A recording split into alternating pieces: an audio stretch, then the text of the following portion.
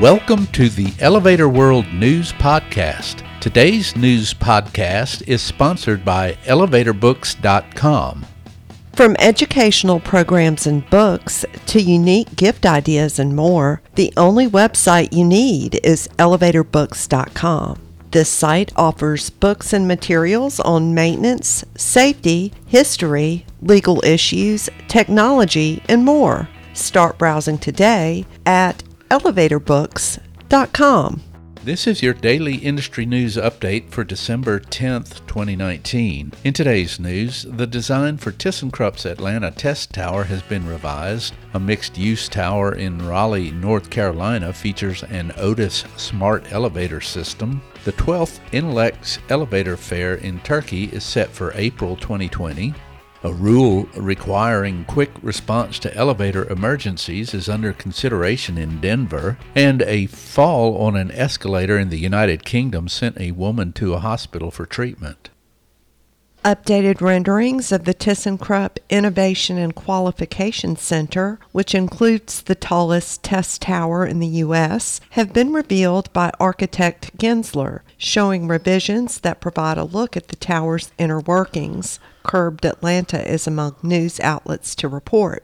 Rising next to SunTrust Park and the Battery, adjacent to Interstate 285, the 420-foot-tall tower will be the tallest man-made inhabitable structure in Cobb County, Georgia, the source observes. ThyssenKrupp tells Elevator World completion is anticipated in summer 2021, with move-in by the end of 2021 or early 2022. John Haba, principal in charge of Gensler's Houston office, shared, quote, "To best showcase ThyssenKrupp's elevator systems, we created a complete glass exterior facade for the test tower that allows millions of visitors to view the operations and function of the elevator systems that are normally enclosed in concrete and rarely seen," end quote. Peter DiMassimo, Project Manager and Leadership in Energy and Environmental Design Associate at Choate Construction Company, tells Elevator World Otis provided the smart elevator system serving the 22-story First National Bank Tower, a new mixed-use building in downtown Raleigh, North Carolina, that held its grand opening on December 4th. Choate was the general contractor for the 501 Fayetteville Street property developed by Dominion Realty Developers, the News and Observer reports. The first property in Raleigh to receive Leadership in Energy and Environmental Design certification for features such as energy conservation, the tower is regional headquarters for Pittsburgh-based banking company parent FNB Corporation. The tower offers 64,942 square feet of office space, 5,554 square feet of ground-level retail, and 239 apartments.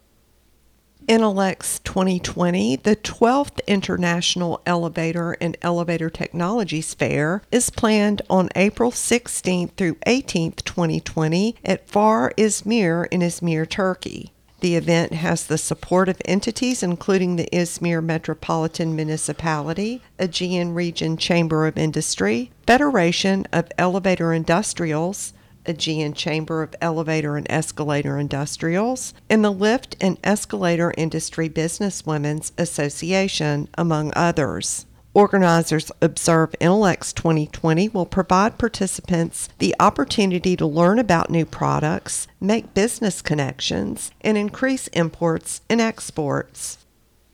A proposed rule that would require elevator companies to respond within an hour to emergencies, such as entrapments, is headed to a city council vote in Denver after being unanimously approved by a committee, Denverite reports. The rule is part of broader proposed changes to construction and fire codes. The source notes there are approximately 7,000 elevators in Denver, and the fire department responds to an average of 8 entrapments per day. A fire department spokesman said firefighters are familiar with elevators, but that elevator technicians could handle some emergency situations more quickly. A thyssenkrupp branch manager was one of 3 people who spoke in opposition to the rule, which some elevator companies fear would cause confusion about emergency response and would not be feasible to meet. A woman shopping at a store in Llandudno, United Kingdom on December 8th injured her head when she fell on an escalator, North Wales Live reports. Paramedics and firefighters were dispatched to a clothing store at the Park Llandudno Retail Park after receiving the report, and she was taken to a hospital for treatment. Her condition was not released, other than to note she suffered a head injury. A fire department spokesperson said the woman was not entrapped on the escalator. The source said she had children with her at the time of the incident. For more industry-related information, visit elevatorworld.com and be sure to subscribe to our podcast in iTunes or the Google Play Store. If you're interested in becoming a sponsor of the Elevator World News Podcast, just let us know by emailing advertising@elevatorworld.com.